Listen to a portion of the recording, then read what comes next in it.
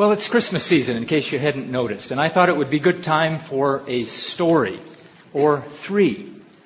We're going to have the story this morning of Purim, the Jewish festival that we'll read about in the book of Esther, the story of Christmas, and the story of you, each of them in 4 acts.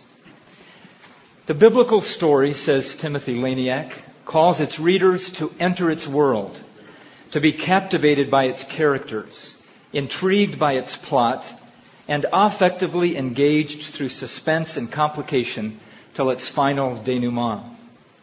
Biblical stories invite us into a world contoured by ancient conventions, yet pulsing with continuous relevance.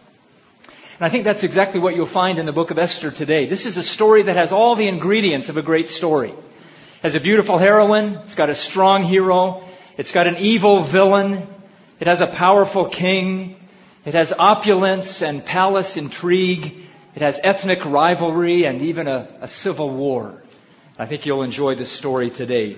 Each of these stories is in 4 acts. And we've titled the sermon today, Let's Christmas Party. And you'll find out where we're going here as we go through this story. The first act is Destruction Planned. Now, all was well in the kingdom of Persia.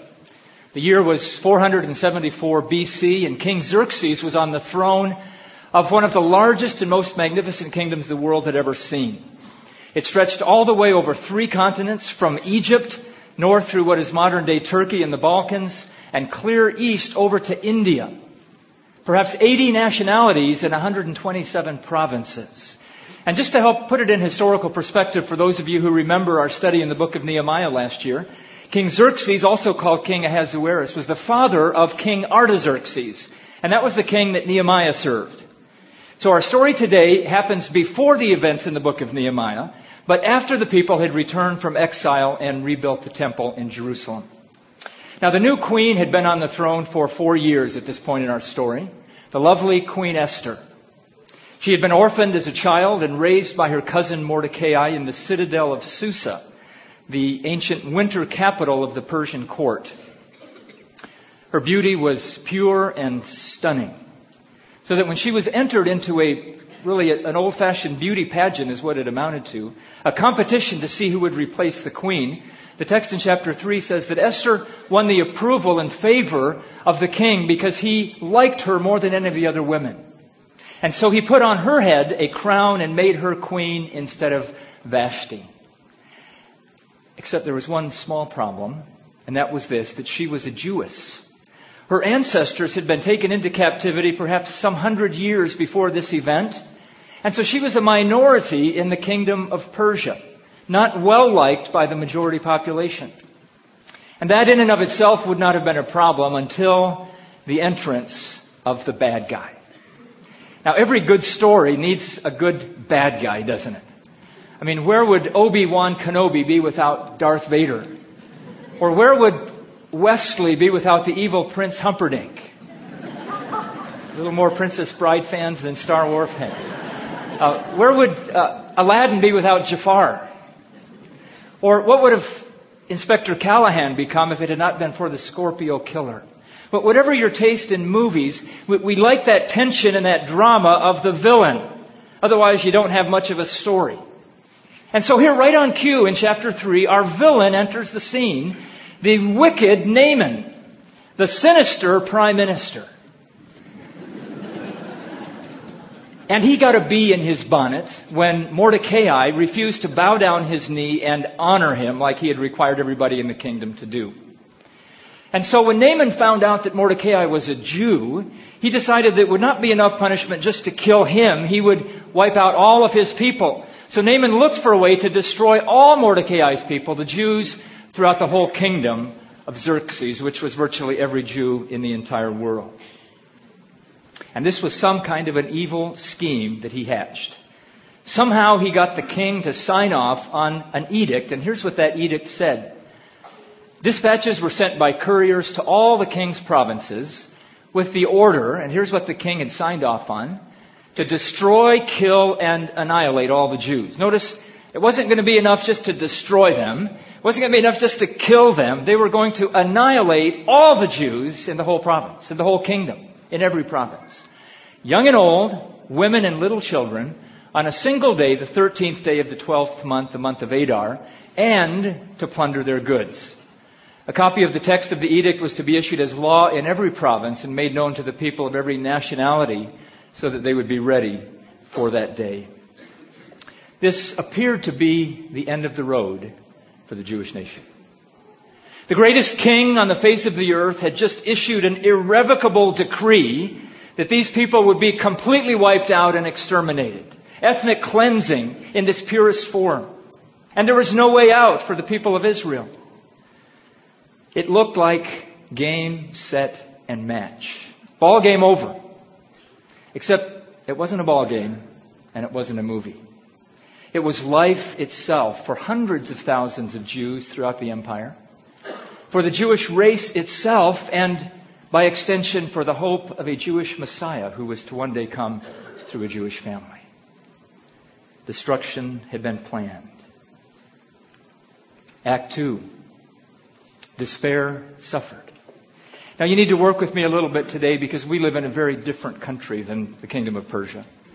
We can't even really begin to understand what they were feeling like at this point in time. One reason is that most of us here have never been a minority in a country. We've never had that crush of feeling like everybody else is against us that the Jews had. But more importantly, we live in a country that has the rule of law. We have the police, we have the National Guard in an emergency, and we know that if something gets out of hand, there's going to be somebody to come and help and deliver us.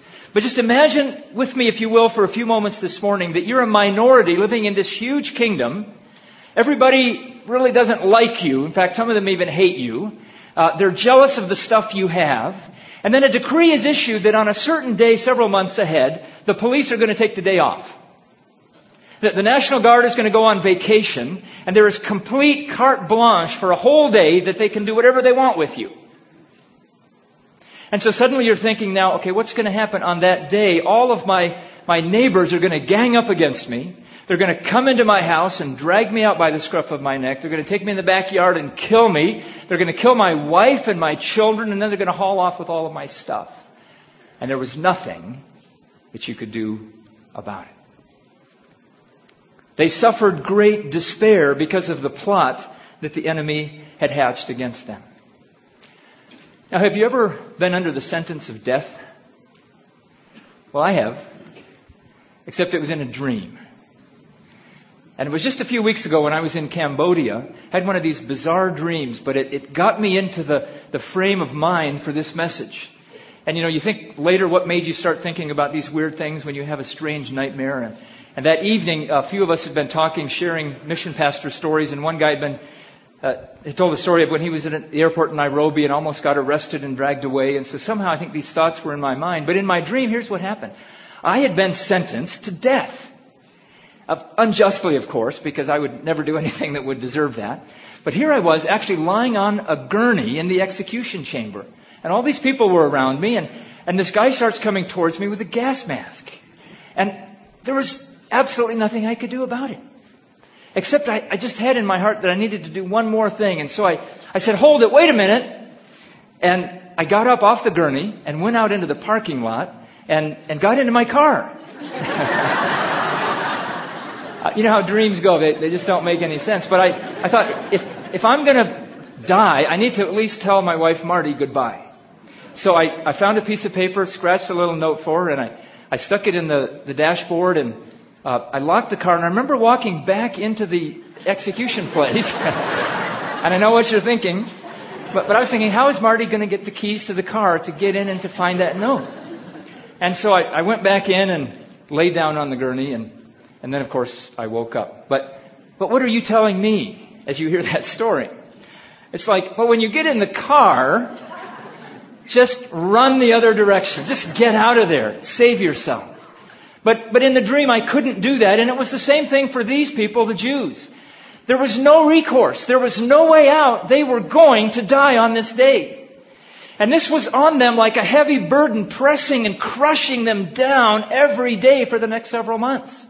It was boring into their souls. It was bringing despair and agony and anguish and torment because they knew that just a few weeks down the road they were going to be destroyed.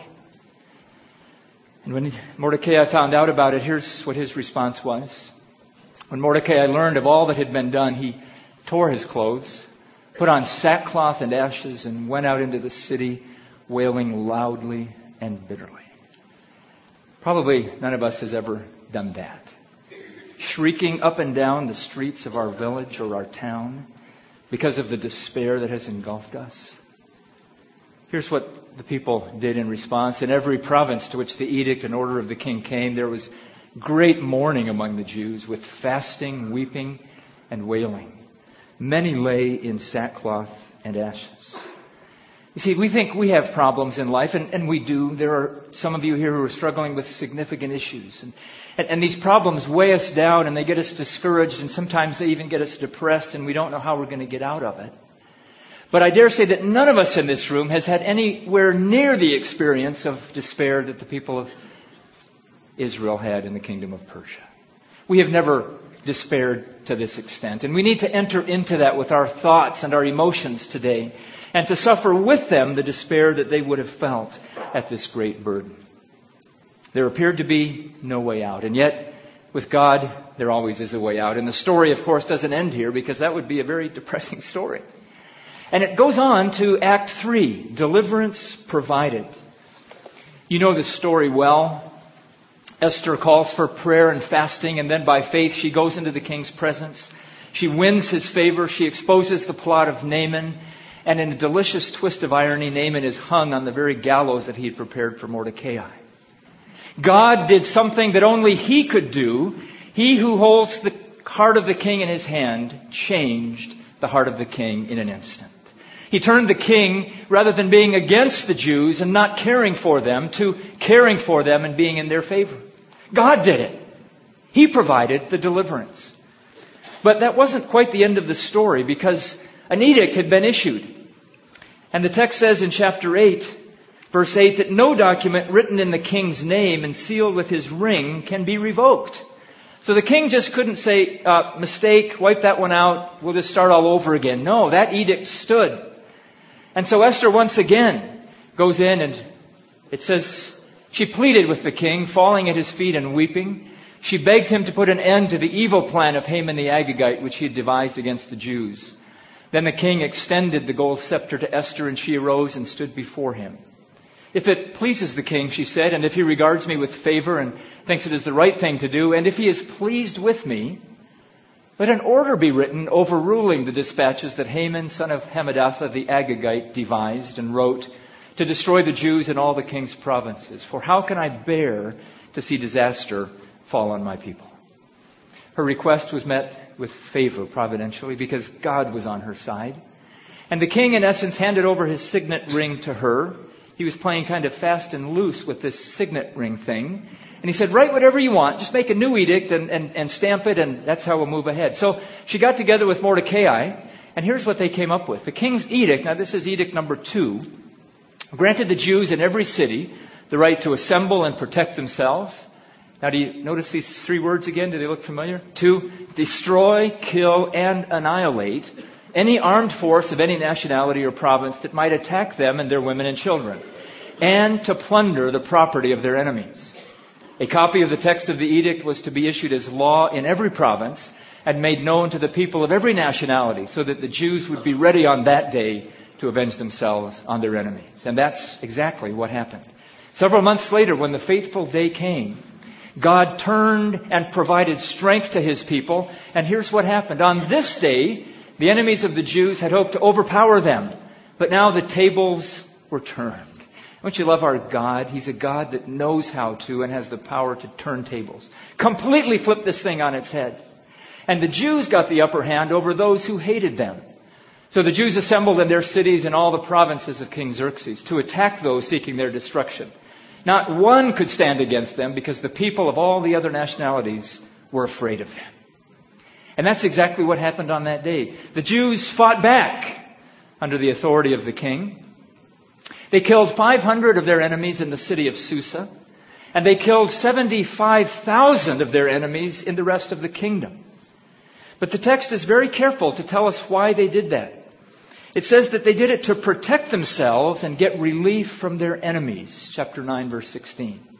This was not ethnic cleansing. This was merely an act of self-defense.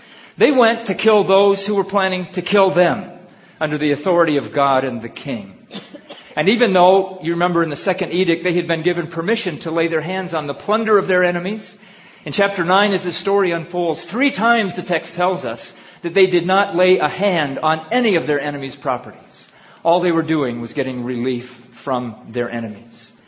You see, God had provided a way of escape. They had been delivered. A hopeless situation had now been resolved, and they were once again free. And how do you suppose that made them feel? Well, that brings us to Act 4, delight. And they knew how to celebrate their joy. This really happened in 2 phases. The original edict was issued about the middle of January by our calendar. And then Esther went into the king about the end of March. So for 2.5 months, the people had lived under this heavy burden of this edict that was against them and was going to destroy them. But now, the end of March, Esther goes in and they issue the second edict, and there's deliverance on the horizon. And here's how the people responded. The city of Susa held a joyous celebration. For the Jews, it was a time of happiness and joy, gladness and honor. In every province and in every city, wherever the edict of the king went, there was joy and gladness among the Jews. You think? Yeah, with feasting and celebrating. Even though they hadn't yet been delivered, they knew that deliverance was on the horizon, and they celebrated with feasting and gladness. And then after the day came, after they got relief from their enemies, which wasn't for a few more months, it was actually about the middle of December when this annihilation was supposed to happen and when the tables were turned and they killed their enemies. After that happened, we come to our text that Dan read for us this morning in chapter 9. And here's our key central text for today. I want you to see how they celebrated. They celebrated as the days on which the Jews got relief from their enemies, and as the month that had been turned for them from sorrow into gladness and from mourning into a holiday. We're about ready to enter the holiday seasons. Let me tell you what a holiday is really about. That they should make them, and here's the 3 things that they did to celebrate their delight in God's deliverance from the despair of destruction. They did feasting and gladness. They had days for sending gifts of food to one another. And they gave gifts to the poor. They did 3 things. They enjoyed a scrumptious meal. They gave each other gifts. And they remembered the poor. And as I thought about that verse as I was reading through it earlier this year in my Bible reading, I thought, wow, that is exactly what we do at Christmas time.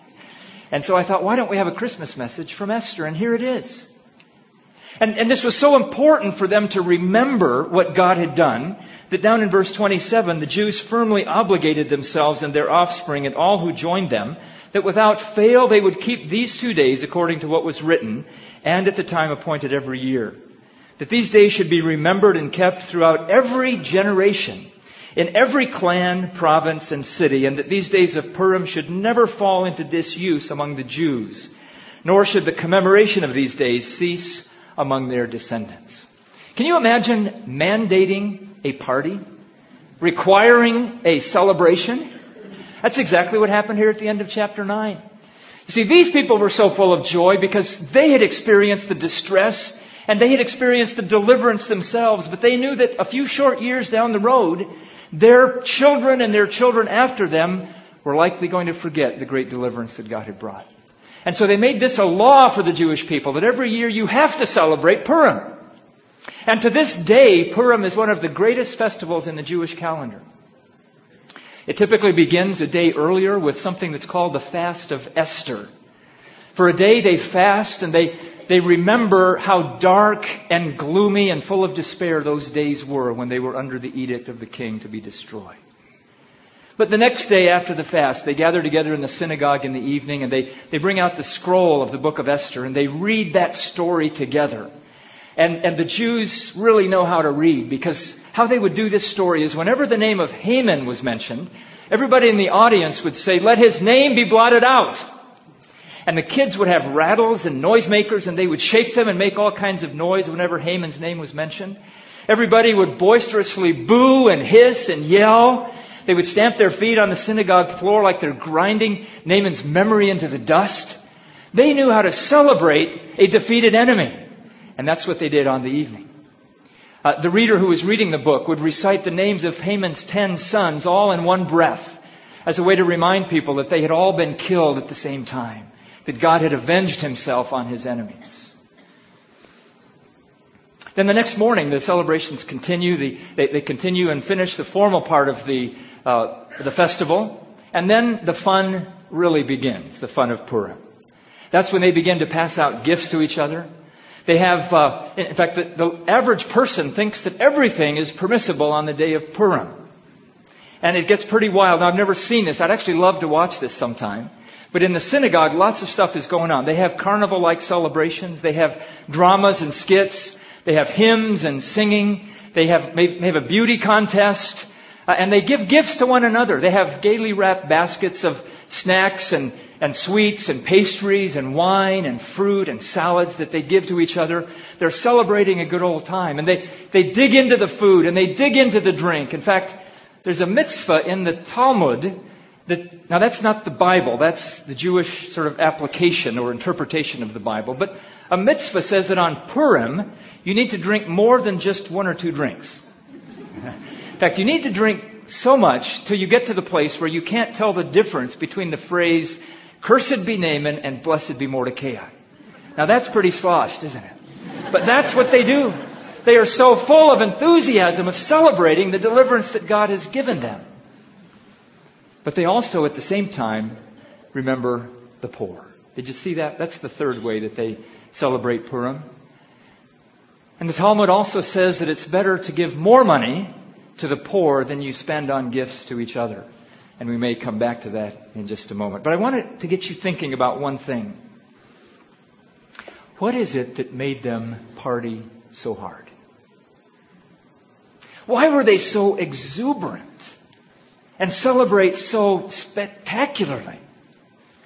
Was it not the depth of despair, the hopelessness of their plight, the direness of their situation that they had first felt?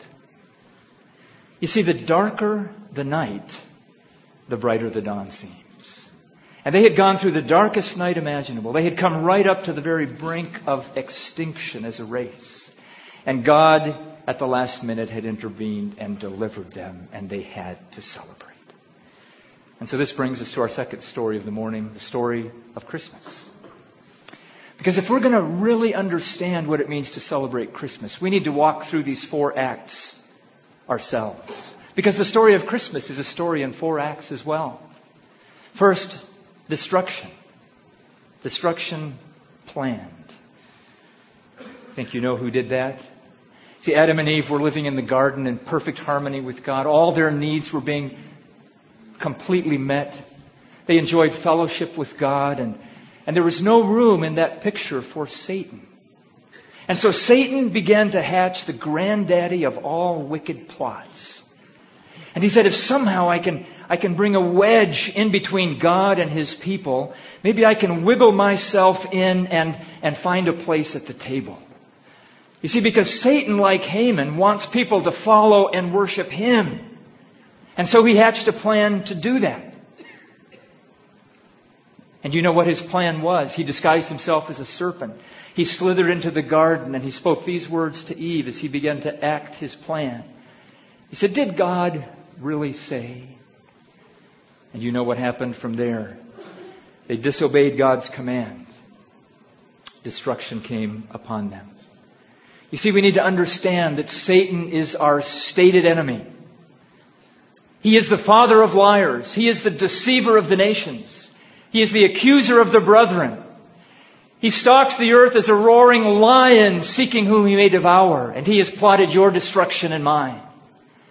And his goal is to kill and destroy and annihilate anybody who will not follow him. And what did that do for Adam and Eve as they fell smack dab into the middle of his plot? As their feet were caught in his noose. Think with me, secondly, about the despair that brought to them. You see, as soon as they had eaten, they knew that something was wrong. And that evening, as God came into the garden, they tried to hide themselves and they couldn't. They tried to shift the blame for their sin and God wouldn't let them. And God then began to unfold for them what it meant when He had said prior to that in the day you eat of this, in that day you shall surely die. What that was going to mean for Adam and Eve is that they were going to have pain in childbirth. They were going to have agony in raising their food. They were going to be kicked out of the Garden of Eden, never to come back again. And they were going to experience death and the despair that comes with that. All because they were just reaching for one little thing that God had withheld from them. But imagine with me, as they're walking out of the Garden of Eden, and they're looking back, and there is the angel with the flaming swords preventing them from ever going back into that idyllic place again. The despair that would have engulfed their souls. What have we done? What were we thinking? Now all we have ahead of us is darkness and death and gloom and despair. But God, in the very middle of sentencing His people and Satan himself, provided a ray of hope. Do you remember what God said in the garden itself? He said the day is going to come when an offspring of this woman will crush Satan's head. God is the empire that's going to strike back. And His plan is to destroy that person who was trying to destroy His creation. And so this is the reason that the Son of God appeared, Scripture says. The Son of God appeared at Christmas time. Why? To destroy the works of the devil. And this was a promise that God repeated throughout the generations. He said the deliverer will come from Zion. He will turn godlessness away from Jacob. And this is my covenant with them when I take away their sins. You see, the noose that Satan had laid for people was the noose of sin. And once they had sinned, then they were separated from God and they were united with death and destruction, and Satan's plan had come to fruition. So God, in a complete reversal, turned the tables again, and He figured out a way to take away the sins of the people. And of course, you and I know what way He figured out to do that. His name is Jesus. And when we read the story of Christmas from Matthew chapter 1, the angel tells Mary, you are to give Him the name Jesus because He's going to do what? He's going to save His people from their sins. That was the problem. That was what's bringing death and destruction and despair to us, is our sin. And when that's dealt with, when our sins are taken away by this Redeemer, then we will be free again to enjoy a perfect relationship with our Father in heaven, our Creator. Now we know, of course, that this all didn't happen on Christmas Day. In fact, it wasn't completed until Christ died on the cross and was raised again from the dead. And do you know what He did on that day? He took that edict that was against us and He nailed it to the cross. That written regulation that we read about in Colossians that was condemning us, and He nailed it to the cross and disarmed all the principles and authorities and powers. Jesus took the power away from Satan by paying the price for our sins. You see, Jesus is our deliverer because He's dealt with our basic problem. And this is the message of Christmas.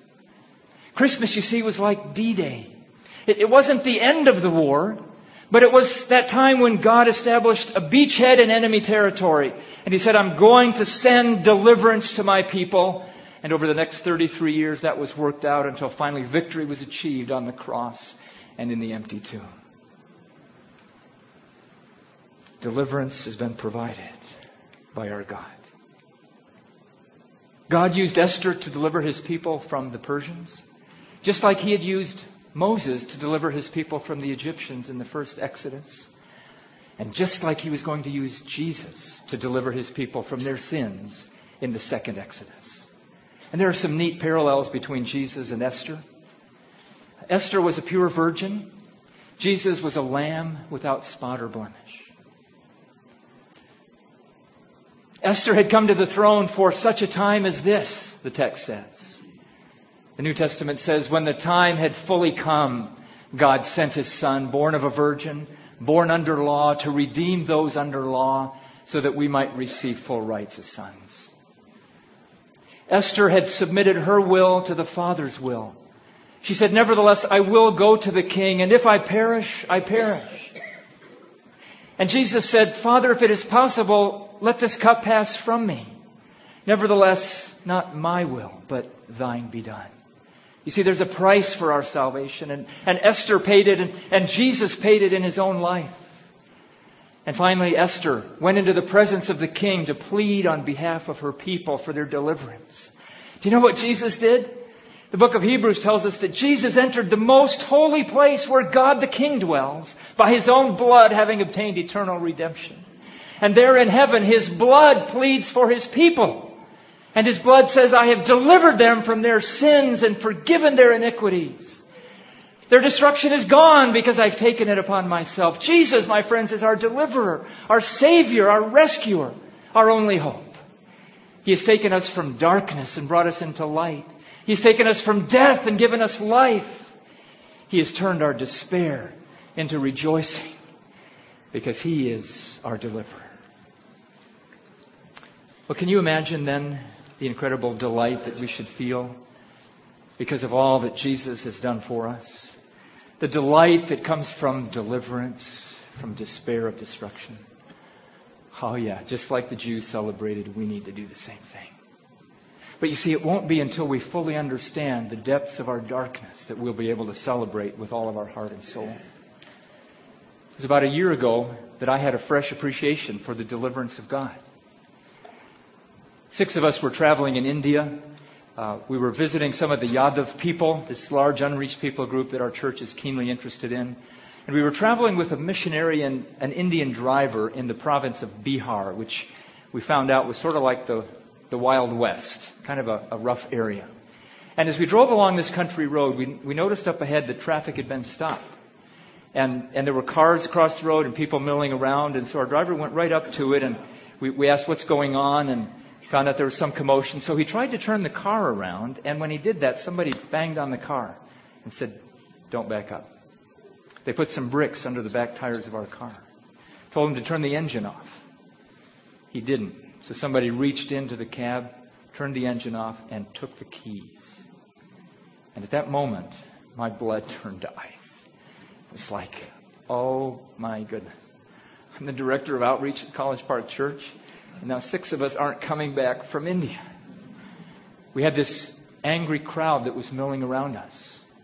We had no idea what was going on. They asked the missionary to get out, and he went and talked with the people for what seemed like a couple of hours. I think it was probably only 15 minutes. But as people were milling around, we thought, all that it's going to take is just one angry bee to knock the car or smash a windshield. These guys could turn the car over, and that was going to be it. We barely had strength to cry out to God and say, "God, deliver us." Well, about 15 minutes later, the missionary came back and said, "What's happened is there was a murder here a few days ago in the village, and the police haven't responded appropriately, and so they've come out and they've blocked the road, and they're just trying to make a commotion so that the government will pay attention to their needs. But they said that we could go." And so they handed the keys back, and they removed the bricks from behind the tires. And I will never, ever forget, as long as I live, that feeling as we backed the car around and took off down the road. Our hearts were filled with songs of joy because we had experienced a night of despair. That's what the people of Israel experienced when they returned from their captivity in Babylon. When the Lord brought back the captives to Zion, we were like men who dreamed. When you've been in the pit of despair and God delivers you, it's like, this is unbelievable. Can this be true? Is it actually happening? And it did happen, and they were like men who dreamed. Our mouths were filled with laughter, our tongues with songs of joy. Then it was said among the nations, "The Lord has done great things for them." The Lord has done great things for us, and we are filled with joy, is the testimony of the psalmist. In Isaiah, this is written, "They will enter Zion with singing. Everlasting joy will crown their heads. Gladness and joy will overtake them." You're going to be so overrun with joy that you won't be able to escape it when you understand the despair that God has delivered you from. And sorrow and sighing will flee away. It's the celebration that a father wants to have when his son returns from his rejection of him and all that he believes. And when that prodigal son came back, do you remember what the father did? He killed the fatted calf and he had a massive party. He celebrated. And when somebody asked him why he was doing that, these are his words. He said, "But we had to celebrate because this son of ours was lost and now is found." See, this is the story of Christmas, my friends. And it's best summed up, I think, in the book of Isaiah chapter 9. And let me invite you to turn there quickly. Isaiah chapter 9. You'll see all the themes that we've been talking about in Esther right here in these 7 verses. Isaiah chapter 9, verse 1, "But there will be no gloom for her who was in anguish. In the former time he brought into contempt the land of Zebulun and the land of Naphtali. But in the latter time he has made glorious the way of the sea, the land beyond the Jordan, Galilee of the nations. The people who walked in darkness have seen a great light." You see the despair and then the light that comes from God. Those who dwelt in the land of deep darkness, on them has light shined. You have multiplied the nation. You have increased its joy. They rejoice before you as with joy at the harvest, as they are glad when they divide the spoil. For the yoke of his burden and the staff for his shoulder, the rod of his oppressor, you have broken as on the day of Midian. They had been delivered from the oppressor. And so their darkness had been turned into light and their gloom into joy.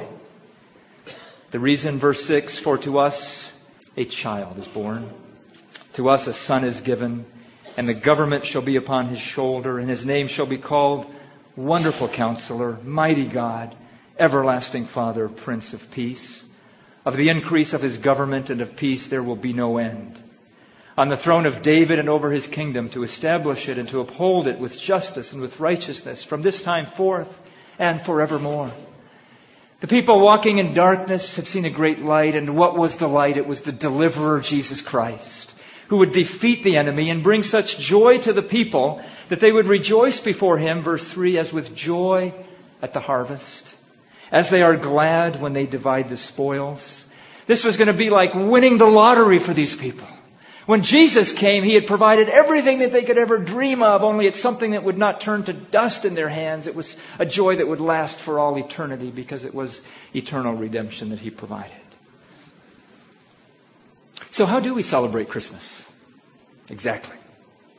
Well, let me suggest that we use the template of Esther 9, verse 22, and do the exact same things those folks did. The Bible doesn't prescribe how we have to celebrate Christmas. We can do it in any way that's meaningful to us and that's lawful according to the law of Christ. First, feasting. Yeah, you want a biblical rationale for a Christmas feast? Here you go, right in Esther 9:22. I mean, put that ham in the oven. Bake those rolls to perfection. Load up that pie with cherry filling and smother it with vanilla ice cream and have a party because we've got a lot to celebrate. Go ahead and give gifts to one another. Absolutely. That's a good thing to do. Enjoy your shopping. Think about how you're going to bring joy to other people. And it may look a little different in these hard economic times, and it maybe should. But still within the means that God has provided, let's go ahead and send gifts to one another so that we can corporately, as a family and as a community, celebrate the deliverance that God has brought by sending his Son Jesus. God is not some cosmic Grinch who grimaces every time we spend a little bit of money on somebody. He likes us to enjoy and to celebrate the good gifts that he has given us. Gift giving, so to speak, is a symptom of good times, Laniak said. My friends, even though economic times are not good, spiritually times are good because it's Christmas. And God has won for us something that will never be affected by the stock market or our bank accounts. He has won for us an eternal salvation. And so we can celebrate that by giving gifts to one another. But in the middle of that, let's not forget the third thing. Let's not end our celebration with ourselves. Let's remember the poor as well. And that's actually what you've just done. That's one reason why we take a Christmas offering every year at Christmas. Because in the middle of our spending on ourselves, we want to spend on others as well. And it's not a bad idea to spend more on others than we spend on ourselves. See, that's why we're involved in the Brookside Initiative this year. Because we want to take this message of deliverance from despair and destruction to people in a neighborhood of our very own city who do not know this message and are living the life that we saw in the Power of His Name videos. Eric sang that song. That's their life. They need deliverance. And we can provide it through our giving. So give generously to the poor at this time of Christmas as part of our celebration. And we'll still take donations through the end of the month. So if the offering plant went by and you weren't ready, that's fine. Come back and give your money later, sometime this month, for the Brookside Initiative. This is so important.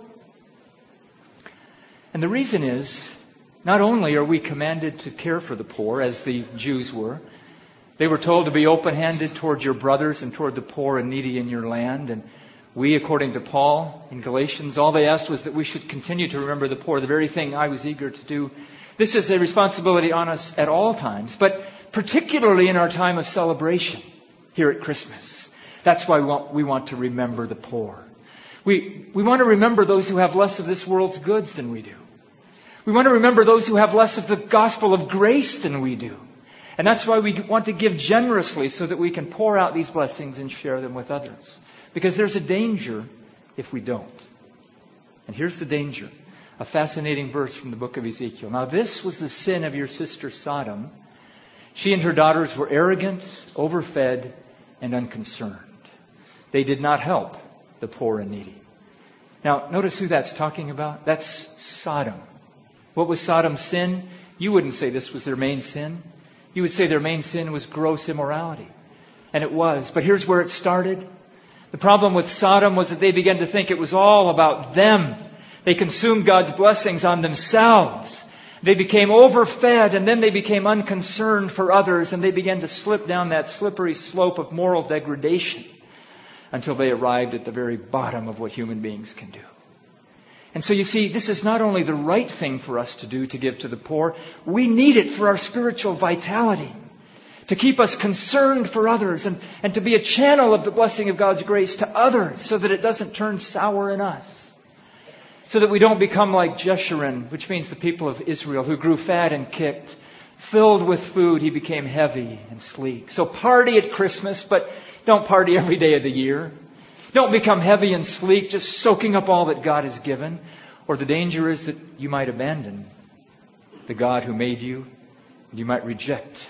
You might forget that God is your Savior and your deliverer. That's why we want to give generously at Christmas. So feast abundantly.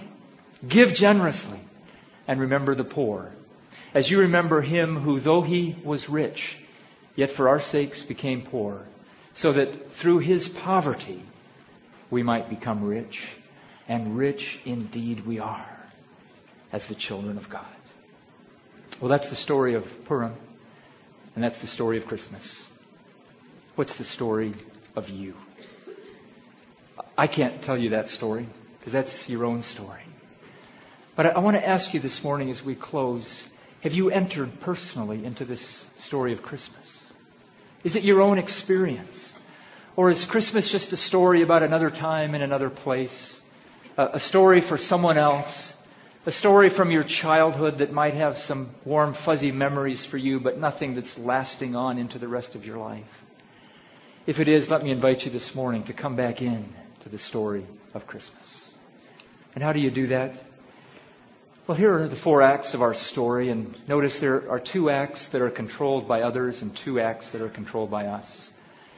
Others have planned our destruction. That's Satan. And you need to understand this morning the despair that comes from that if you have not already. The wages of sin is death. And if you continue to go your own direction, you are going to find yourself in a pit so deep and with walls so slippery that you will never, ever in your own strength be able to get out. And you are facing the imminent destruction of God. You need to feel that despair in your soul that you've been caught in the noose of our enemy, Satan. And then you need to know what God has done. God who loved you so much that He sent His Son at Christmas time. That if you would believe in Him, you would not perish, but you'd have everlasting life. God has provided redemption and deliverance through His Son. And what you need to do today, if you have not yet, is you need to put faith, your own personal faith, in that provision for your deliverance. See, this isn't an automatic gift that shows up at every doorstep in the entire world. It's not like Scrooge's Christmas turkey that just showed up at Bob Cratchit's door one Christmas morning. Yes, it is completely a free gift, but you need to reach out your hand and receive it by faith and put yourself in this story. And say, God, I realize I've done everything to destroy my life and I've fallen into the pit of the evil one. But I also realize that you've provided for my redemption through sending Jesus, and I want to receive that salvation this morning. What a wonderful time of year it would be for you to experience that life. I'd invite you, if you're in that position this morning, to not leave today without giving that some serious thought. without giving your life to Jesus Christ. And there will be people here at the front afterwards. If you just make your way forward and speak with one of them, they would love to explain how you can enter into life and life everlasting. But for those of you that have already made the Christmas story yours, we just have one application this morning. It's pretty simple, and it's this: go and Christmas party. Delight in the deliverance from the despair of destruction. And as you do so, remember the poor, and do it to honor our Savior, our Deliverer, the Messiah of the world, the only hope for our lives, our Lord Jesus Christ. Let's pray.